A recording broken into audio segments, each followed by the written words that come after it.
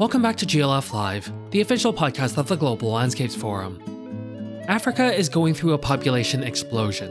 Around 60% of the continent's population is under the age of 25, and by 2100, 5 of the world's 10 most populous countries will be in Africa. That huge demographic shift will pose a strain on the continent's natural resources, which are already being affected by climate change. But it also provides enormous opportunities for its young people to take charge of their own future. So in our final episode of 2022, we're joined by 3 young African environmentalists to learn how they're playing their part by restoring landscapes and building a more sustainable economy. Hello everyone, my name is Wambui Paula Waivoshi, and I would just like, on behalf of the Global Landscapes Forum and the Youth Landscapes Initiative, I would like to welcome you all to this informative but short session. This is part of the GLF live series, and the Youth in Landscapes Initiative has teamed up with the Global Landscape Forum to produce youth-led episodes that showcase the wonderful projects, dreams, and initiatives that young people from all around the world are creating. Today, we'll be focusing on the stories of 3 young Africans who are contributing to the transformation of landscapes around them, both for future and current generations. So our 3 amazing speakers is Adrian Litoro, Patricia Mwamba Congo, and Safiatou Nana. So I'm just going to add them. Hello. And yes, the audience can continue sharing where you're coming from and what you hope to gain from this live as well. Go live with Patty. Adrian is there. Adrian, you can say hi to the audience as well. Hi everyone. My name is Adrian. I'm joining in from Kenya. I'm happy to be here. Nice to be with fellow young people talking about restoration. And Patty, maybe you can say something. Hello, my name is Patricia Kombo. I'm joining from Nairobi, Kenya. Pleasure to meet you all. Okay, great. We are waiting for Safina, who is from Burkina Faso. And as Safina is joining, maybe just to start, I can ask the 2 of you just a couple of, starter questions. So the first question is maybe you can just do a quick introduction of yourself, as well as share how you started the project that you started. So I'll start with you, Patricia. Okay.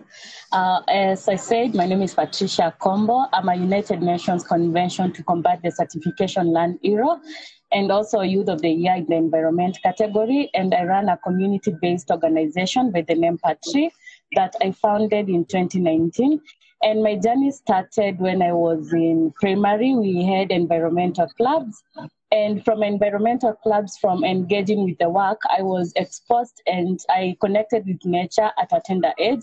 But up to 2019, I happened to volunteer with an organization to Lodwar on a relief food mission. And from interacting with the kids and with the women in the society, it acted as an eye-opener. And from there, I flashed back how my childhood was, how environmental education at that moment really impacted me in knowing how to adapt and how to mitigate. And from there, out of passion, an idea was born of promoting environmental education in schools.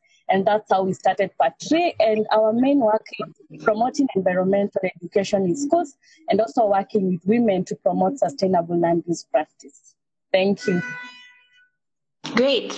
Thanks, Patty. I hope you don't mind me calling you Patty or Patricia. That's fine. I'll go on to you, Adrian. Hi. Yeah. So as I said, my name is Adrian Litoro. I'm the co-founder of Nature and People as One, or NAPO. I'm also the 2022 Dryland Restoration Steward for the GLF. And how I started is I studied business, and but my passion was for the environment. So after doing a bit of work in business and in IT, I decided to leave employment and go do where my passion was, which is environmental restoration and wildlife conservation.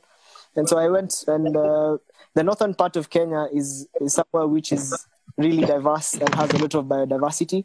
And there needed to be somebody to start off that work to restore the drylands, right? And it needed to come from the youth. And that's sort of where we started from. So how we're doing the restoration work is we are currently operating a tree nursery, which is the only sort of tree nursery in the northern part of Kenya. So Kenya has a 10% tree cover, and so we are really contributing to that. And we really want to also make it work for our communities. So, of course, later on we'll speak more about how we're working with the community, but it has to be community-led ecosystem restoration. Thank you. Great. And as we were talking, Safiatou joined us. Maybe you can say a quick hello, Safiatou. How are you doing? Hi, I'm good. How are you? We're all good. It's great for you to be here as well. So we're just doing a quick introduction. Yeah, I can share a quick intro into who you are and how you began the project that you started. All right. Thank you. Thank you very much for the kind invitation. I'm very happy to be part of this important conversation. So I'm Safiatou Nana. I'm joining from Burkina Faso in Ouagadougou. So how did I start my project, Solar Kodo? First of all, I am an engineer in renewable energy and climate change. So Burkina Faso, we are having, our economy is based on agriculture, which contributes to about 30% of the GDP, and it employs about 80% of the workforce. And you know, agriculture is also a big source of pollution for the soils, for the water, and etc. I think Safiatou might just have paused for a second. Let's just talk about agriculture. But either way, we'll be asking all of you questions, and when she's on pause, we can get back to her. So I think now my first questions will then go to Patricia. You're a passionate environmentalist, and you have been working in environmental education for quite some time. And as you mentioned, you lead the PATRI initiative. So what do you think is the role of environmental education in raising generations that care about the planet? And what is the role of different actors, for example, schools, parents, and activist movements led by young people online? The most famous probably being Fridays for Future. Thank you very much. And one thing that I always say is that a child or a society without environmental knowledge is like a bird without feathers. No matter what, they cannot fly to feed themselves. To me, environmental education is an enabler in attaining sustainable development goals, and more so in leading in restoration and also in preserving of nature. And environmental education is very critical in ensuring that all policymakers, all people that depend on land and that depend on ecosystem have the knowledge of what they are doing, and they have a clear mindset of what practices are doing. And education really helps people to make informed decisions, and also it helps in changing the mindset of people, and especially young people, that they can. Sorry, you paused for a second, so maybe you can, you dropped for a second, maybe you can repeat the last couple sentences. Okay, I was saying environmental education is very critical as we are transiting in 21st century skills. It equips learners with the skills to transfer and also to explore opportunities in the green economy sector, and also it connects them with what is right for the society. And again, environmental education really opens and gives communities and people what they should do, because some of the practices that they are doing, they are actually harming the environment. And the teachers and community can play a role in ensuring that they pass the right skills and the right information to the young generations. And for communities, they can give the young ones a platform to practice what they want. And for the larger movement, the youth movement, what they can do is to practice what we are speaking, is to show communities how to do it, because I believe communities are changed by action and not by opinion. We can talk, but we must really move to the ground and show people this is how we restore degraded ecosystem. These are the right trees. These are what we are supposed to do to make sure we have an ecosystem which is sustainable for us, sustainable for our livelihoods, and an ecosystem that will help young people thrive into transit. She has paused. I think that was a great stopping point, Patty. I particularly liked the quote on people without knowledge are like a bird without feathers. So yeah, you really did talk about how environmental education and environmental knowledge is for everyone. So on that, what would be your advice on how we can make environmental education interesting and accessible to everyone? And if you have any examples from your organization, that would be great as well. Oh, yes. What we do, we apply a 4-based theory whereby we are working on first-hand experience. This is theory-based. Then from theory-based, we take the kids and the learners to the outdoor. And this is for them to connect with nature and to explore different and unique aspects of biodiversity. From now taking them to the nature, we bring them now to start visualizing and putting into context what they have learned and also reflecting what they see in their communities. And at the end, we do the practical, whereby now they apply both the theory and the experience and what they see. We make them now apply real. And what we're doing for them to apply, first of all, is through tree growing. We also have in projects like scouting for seeds, whereby we go to the forest, we help them identify seeds, we put them in nurseries. And currently we've started kitchen gardens because we've noticed that a lot of communities producing food unsustainably. So through the kitchen garden model, we are training them how they can duplicate what they learn in schools to their communities and to their women to ensure that they are fed with nutritious food and they maximize on the space that they have, producing food and also taking care of the environment.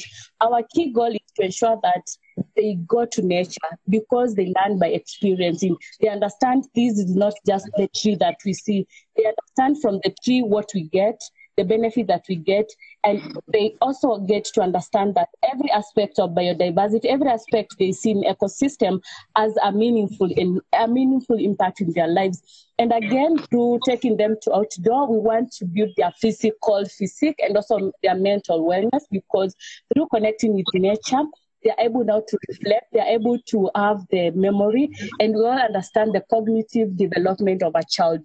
What they see, it really gives them morale to practice. And by working them in the nature and training them, we've seen a lot of them transform their mindset, because we are not only doing for the day, we want them to transform their mindset and explore various job opportunities for them in future.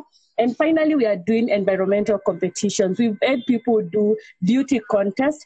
We are doing environmental competition, like engaging them in community work, like cleaning, growing trees, and the best nursery, the kids are awarded. And this really motivates them. And it engages both the teachers, the communities, because the environmental clubs are led by teachers. And when they go at home, the parents now help them to implement what they learned. Okay, that was really great to hear. And I think we, the audience, are quite lucky that the three of you are working in very different avenues. So you've spoken about education, so now I'd like to move on to Safiatou, and you work in engineering. And in 2018, you founded Solokadu, an organization that develops solar-powered irrigation for desert areas. So please share a bit more about how energy issues create both challenges and opportunities in your country, region, maybe even Africa in general. And you can touch on the impacts of your project as you answer that as well.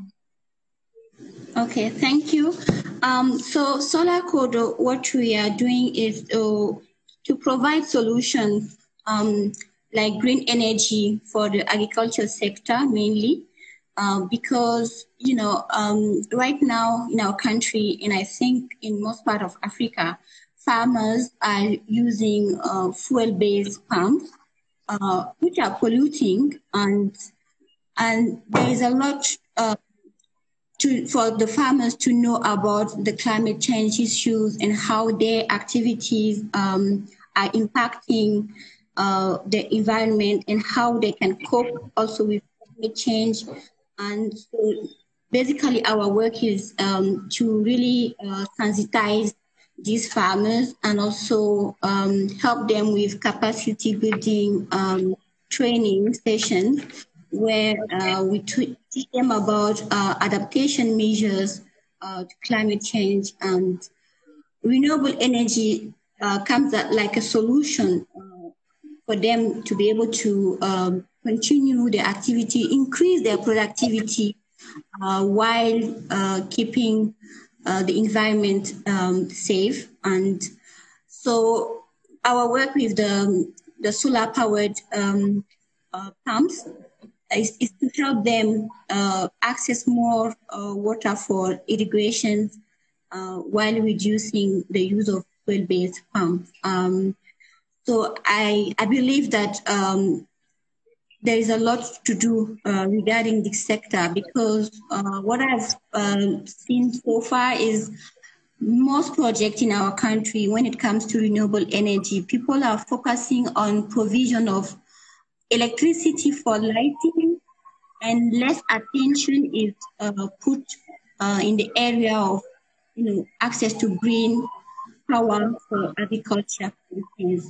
Meanwhile, it's the backbone of our economy. So I believe that there's a lot of opportunity for job creation in that sector, and that's exactly what we are trying to demonstrate. Yeah. That's great. I mean, from what you said, we can tell you're achieving quite a bit. However, I'd just like to ask, what support would a small-scale project like yours need from policymakers to ensure that your project is sustained? And what can they do to inspire other young Africans to take action as well? Okay, thank you. That's a great question. I think we need a more enabling environment for projects that young people are trying to implement to be able to really take off and be benefit to the maximum of people. So we need strong policies in place. We need incentives and drivers in terms of financing schemes. For us, our biggest issue has been access to finance, because you come as a young person with your dreams, and people will not trust you until you have proved what you're capable of, and that also needs financing at the beginning. So especially for engineering projects like ours. So I would say financing and also capacity building to train young people to see the opportunities that there are in this sector, as well as in agriculture and energy.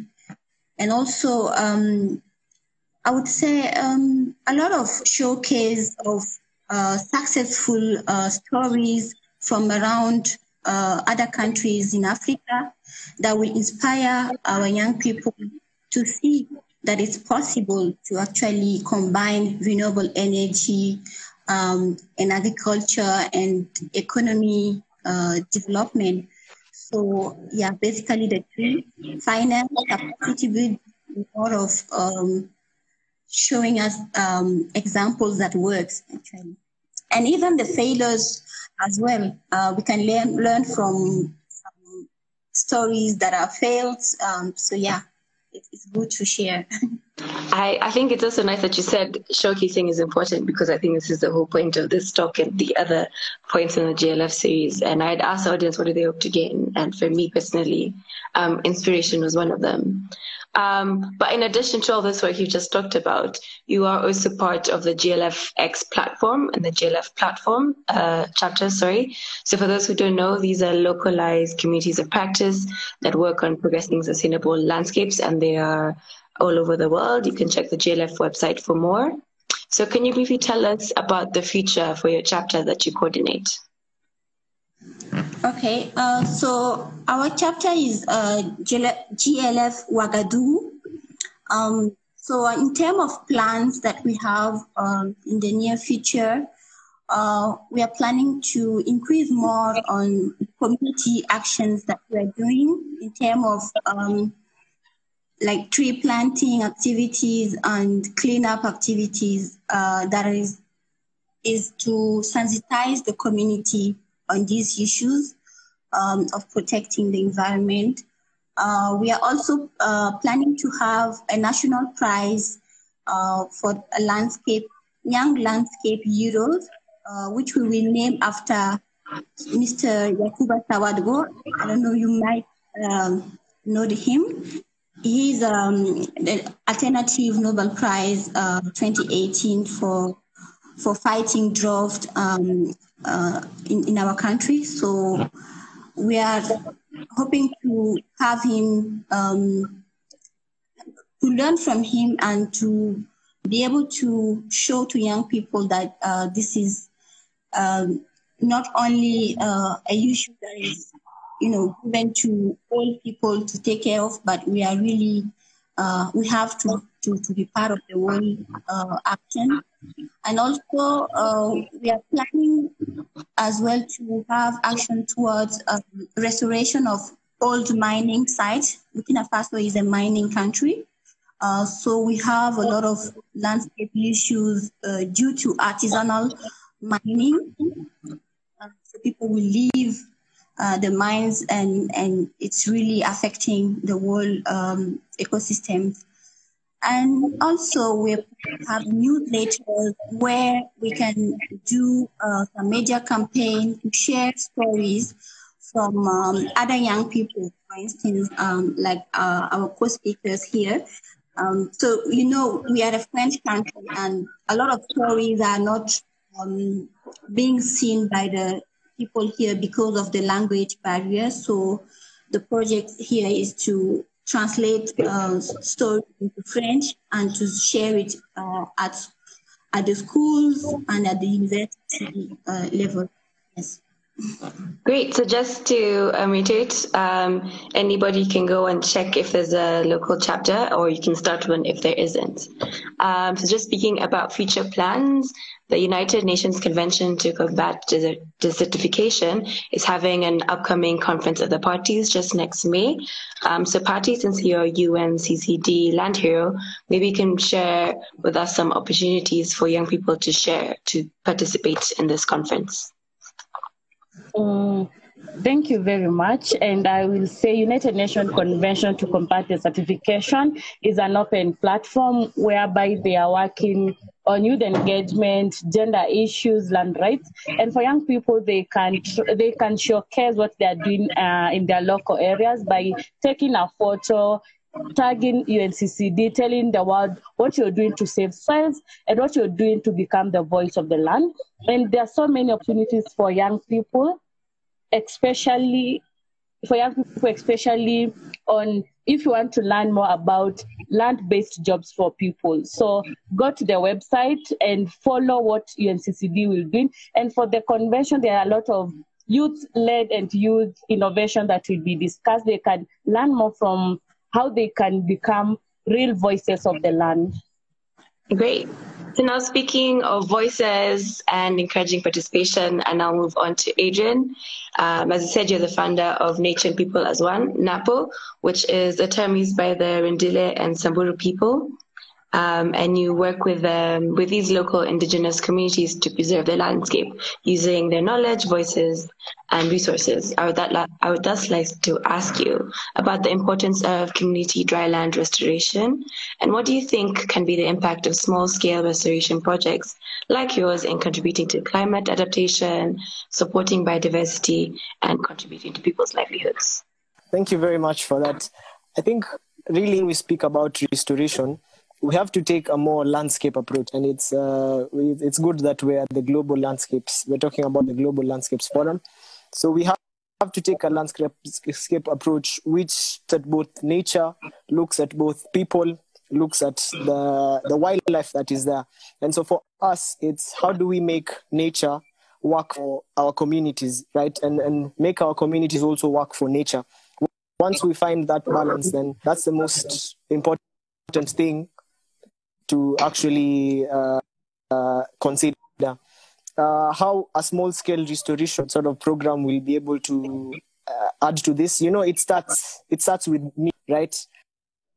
It has to start from me and you so that it can then scale to other areas. We have the opportunity in other areas. So the action that we take in our landscapes, being the dryland ecosystems, being other ecosystems, and as youth, then somebody would be looking and saying, this guy did that, why not do it the way this guy has done it? Also, innovation isn't about doing something new. It's about taking something that has worked in another area and making it work in the area, in the context that you're in. The more we come together as young people and do this small-scale restoration work, then we are inspiring a whole sort of generation we're inspiring our fellow youth to actually take action and on the ground, doing the work, being implemented. And also the restoration still as well is actually about that, which is getting resources to those that are on the ground. So for me, that's really the aim, what we're doing. In addition to assisting our communities, protecting biodiversity, it's also how do we then inspire more people to take up this work. And as you do this work, you combine different knowledge systems. So what, in your experience, is the best way to bring together science and traditional knowledge for ecosystem restoration? Thank you very much. I had Patty talk about education and how important, which I completely agree with, but we have to look at education from and also a non-scientific. For example, our communities have such rich knowledge in preserving ecosystems. We need to recognize that this knowledge is very important in coming up with robust nature-based solutions. So what we're currently doing is bang our communities, the Rendile and Samburu. So these trees, either cultural, we need to first document this knowledge to assure that this knowledge is not lost. And then we use this knowledge. If tree growing activities, then these trees are going to have a big for the communities. Lastly, also is you have to understand that these communities have been living ecosystems for the longest time. So they understand these areas, these landscapes. And the goal here is to own that knowledge. I think science has a huge role to play in ecosystem restoration, but it will only be effective if we build upon that community knowledge that already exists. Thank you. I think that's a very important point. And then as a result of all the valiant efforts you've just been talking about, you were also the 2022 JLF Restoration Steward for Drylands. So maybe you can share with us your objectives as a restoration steward. Thank you very much. So when we started out the tree nursery, the goal was ultimately to get to restoration, right? Translate the tree in the landscape. So we quickly realized that, and this through talks with the mentors from the Restoration Stewards program, LF now is supporting me to do what we call assisted natural regeneration, or call it FMNR. FMNR is assisting the nature to regenerate itself. And so going to do in a landscape called the Ndoto, which is rich in biodiversity. So the funds from the GLF would be able to help us get that work, help get our community involved in this ecosystem restoration to take care of these natural environments and to restore them, assist nature to regenerate, because we need to play a hand in assisting the regeneration. In addition to that, the mentors also, we as young people, we need all the help we can get from our older generation. So that link between the old generation and us being mentors, that's quite important, because sometimes us young people can be very energetic, but sometimes we need someone who's already been through that path to tell us this is the right way, this is not the right way. So that for me is what is really important about the restoration stewards and the work that we're doing with them. Well, I think so far it's been so great to hear from all three of you, but we're not done with you yet. I do have a few more quick questions for all of you. So to begin, we all know that Africa is not a monolith and we do not share a single story. Yet in the media, we are often portrayed as such. So what is the one thing, but mind you, you'd like to tell the rest of the world about young Africans and our landscapes? Oh, sorry, I need to pick someone to start. I'll start with Adrian. You just talk, so you can continue. So most times Africa is seen as this place which has the most beautiful landscapes, the most beautiful wildlife. But I think one thing we have to recognize is the people that are taking care of these landscapes. There are people that are taking care of these landscapes, which are the communities, and by extension, actually now taking up that mantle to restitutive. That are really very. It's up to us to protect these ecosystems, right? These beautiful places that we always see in the news, and they say Africa is the most beautiful. To protect that, but also people outside have to recognize that there are communities that are protecting these places and work towards empowering these communities to continue with this work. I'll move on to you, Safia, too. You can add your points to the same question. Thank you. I do agree with Letoro. Yes, Africa, we are known as, the beautiful continent where you have the wildlife and all these beautiful landscapes. So, for instance, for our country, the southern part of the country has attracted a lot of tourists because of these beautiful landscapes and watersheds, and due to climate change and all the damages that are occurring over the years, now the number of tourists are reduced, and also the community, the population are also, sometimes they are leaving the places when they have difficulties to continue using the soils for the agricultural activities and stuff. So I would say as young Africans, we have a lot to do in order to protect these sites, not only for touristic purpose, but also and especially for agricultural purpose. It's not always the solution to leave the village when we face droughts and difficulties in terms of land use. The solution is not to leave, but rather to stay and fight the drought and all the challenges that we are facing. And no one will come to do it for us. So we need to really take action and take it now to prevent crisis and also to adapt ourselves and basically keep our beautiful landscapes in the continent. So I really appreciate this platform that you are giving us to discuss this issue that is really, really important. Yeah. Thank you. Moving to you, Patricia. Question again is, what one thing would you like to tell the rest of the world about Africans and our landscapes? What I'd like to say, when people hear about Africa, what comes in their mind is all issues related to loss and damage and climate crisis. But one thing that I can tell the world that Africa has really transformed, and I'll give a valid example with the Great Green Wall.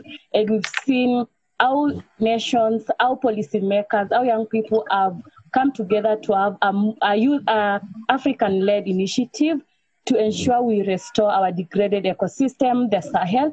And it's not only about growing trees, but growing resilience, growing food security, growing health being. What I can tell young people across there, Africa should be our home, Africa should be our pride, and no matter the challenges that we face, we can stand bold and not only grow the trees of restoration, but to grow trees of hope, trees of food securities, because we believe Africa can feed herself and also Africa can feed the rest of the world. If only young people and policymakers come together to make policies and science into real meaningful action on the ground and restore our ecosystem, because our ecosystem and biodiversity is very rich. Only if we realize the importance and the connection between land, soil, nature, ecosystem, and biodiversity. Great. And then speaking of Africans and our landscape management and how maybe it's seen by the outside world, this year there's going to be the COP27, or the UN Climate Summit, which will take place in Egypt, and many have already started calling it the Africa COP. So what are your wishes or expectations for COP27? I'll start with you, Adrian. Okay. My hope and... Anyone? Go ahead. First. Go ahead. Yeah. Okay, sorry. My hope and for the climate, for the COP27, is to see climate issues close to heart of Africa to be advanced, and such include climate finance, adaptation, loss and damage, and also ecosystem restoration. Adrian, do your wishes closely match those of Patty? They do. I think one thing that the COP has to deliver this time is the adaptation finance that has always been promised, right? That has to come. And if there's one thing that the African COP can do, if it can unlock those finances to us, to the communities in Africa, then I think we will have achieved at least one major goal for being an African COP. Anything to add on your end, Safiatou? I totally agree with my two predecessors. Yes, we really need to see, the promises come true, real actions taken to really enable young Africans like us to access all the finance and the tools that we need to cope with the climate change, and also to empower our communities to be able to do more restoration actions and really tackle climate change issues effectively. Yeah. Okay, so we're nearing the end of this talk, so I'm just going to ask one last question. Sorry, I've lost it for a second. Yes, I'd just like to hear from each one of you one phrase or one thing that you'd say to young Africans that want to start restoring their own project or get involved in environmental management or ecosystem protection. Again, so I'll start with Patricia. What I can say is the world is transiting into green economy and green culture, and it will be unfortunate if young people fail to tap this opportunity. And what they can do, start small.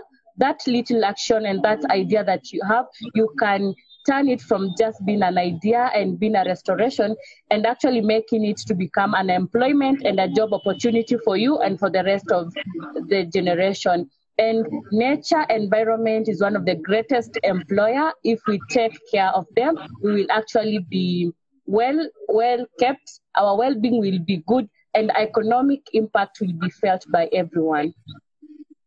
Safiatou, do you have anything that you would like to say as well? Yes, I would say to young Africans that we are experiencing a lot of challenges, but we have the power to change things. We really have the power, and we really need to to be conscious about it and actually take actions. As little as it is, you can start at your community level, even at your household level. You can take an action, and that will inspire more other actions. And it's the small things that everyone is doing that grows to have a bigger impact. So yes, there are a lot of barriers in terms of money or maybe access to tools, but start with what you have and keep learning as you're going. So get some mentors to help you and lead you as well. Never stop to hope, never stop to really hope for a better future for yourself and for your community. For us, we are really open as a JLF chapter, and we really welcome anyone that would like to be part of this movement in Burkina Faso. And as well, we are also planning to have some conversations with other JLF chapters in the neighboring countries. So this is a good opportunity for you to start. If you don't know where to start, if you find a JLF chapter, you can join and be following, and you'll be able to like a volunteering actions, and that will give you more opportunity to see what you can do and how you can do it, and to really be part of it. So don't sit back, join us and do something. Thank you. I'll move on to you, Adrian. Yeah, for me, it's one I already said, which is the issue on innovation, which is innovation isn't just about doing something new. I want to reiterate that it's doing something that has worked somewhere else. So young Africans, look at what's working, try to implement that in your landscapes. And two is just to echo what my fellow panelists have said, and it's inspired by Nike. Do it, and once you start, then you're already doing. Once you start, then you can learn from whatever you're doing. You can always plan and say, I'm going to do this, but once you get into the real restoration work, and when you face the challenges that are going to face you and them, so really my phrase is just do it, and we will see the results and the wonders that it can happen for us. Thank you. I think those are great last answers from all of you. You've shared such powerful words. And I'd just like to thank you all for sharing your thoughts and ideas with all of us. So yes, I'd just like to thank all of you. I think if you saw, I was writing notes. So I hope everyone was able to get something from this, including the speakers. That's it for the GLF Live podcast in 2022. But we'll be back with more content for you in the new year, starting in 3 weeks' time on the 10th of January. If you enjoyed this episode, please be sure to leave us a rating or write us a review on Spotify or Apple Podcasts, and reach out to us on social media with the hashtag GLFLive. And for everything you need to know about landscapes, ecosystems, and climate change, check out our website at globallandscapesforum.org. Happy holidays, and we'll see you in 2023.